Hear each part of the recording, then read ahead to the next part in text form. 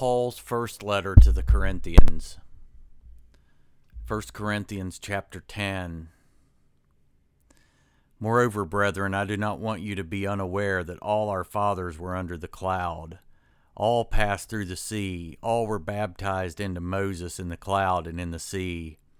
All ate the same spiritual food, and all drank the same spiritual drink. For they drank of that spiritual rock that followed them, and that rock was Christ.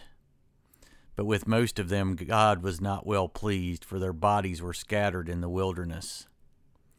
Now these things became our examples, to the intent that we should not lust after evil things as they also lusted, and do not become idolaters as were some of them. As it is written, the people sat down to eat and drink, and rose up to play. Nor let us commit sexual immorality as some of them did, and in one day 23,000 fell.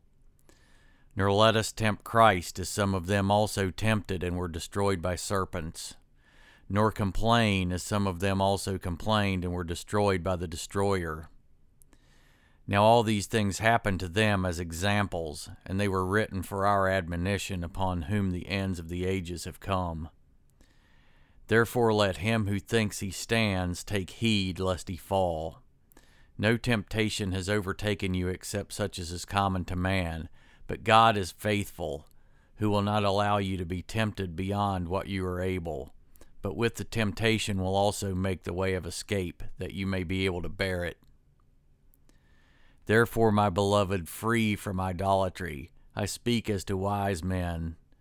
Judge for yourselves what I say. The cup of blessing which we bless, is it not the communion of the blood of Christ? The bread which we break, is it not the communion of the body of Christ? For we, though many, are one bread and one body, for we all partake of that one bread. Observe Israel after the flesh. Are not those who eat of the sacrifices partakers of the altar? What am I saying then? That an idol is anything, or what is offered to idols is anything?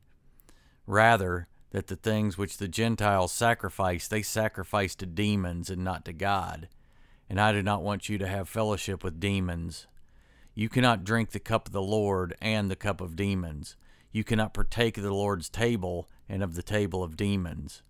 Or do we provoke the Lord to jealousy? Are we stronger than he? All things are lawful for me, but not all things are helpful. All things are lawful for me, but not all things edify. Let no one seek his own, but each one the other's well-being. Eat whatever is sold in the meat market, asking no questions for conscience sake, for the earth is the Lord's, and all its fullness. If any of those who do not believe invite you to dinner, and you desire to go, eat whatever is set before you, asking no question for conscience sake. But if anyone says to you, this was offered to idols, do not eat it for the sake of the one who told you, and for conscience sake, for the earth is the Lord's, and all its fullness. Conscience, I say, not your own, but that of the other. For why is my liberty judged by another man's conscience? But if I partake with thanks, why am I evil spoken of for the food over which I give thanks? Therefore, whether you eat or drink or whatever you do, do all to the glory of God.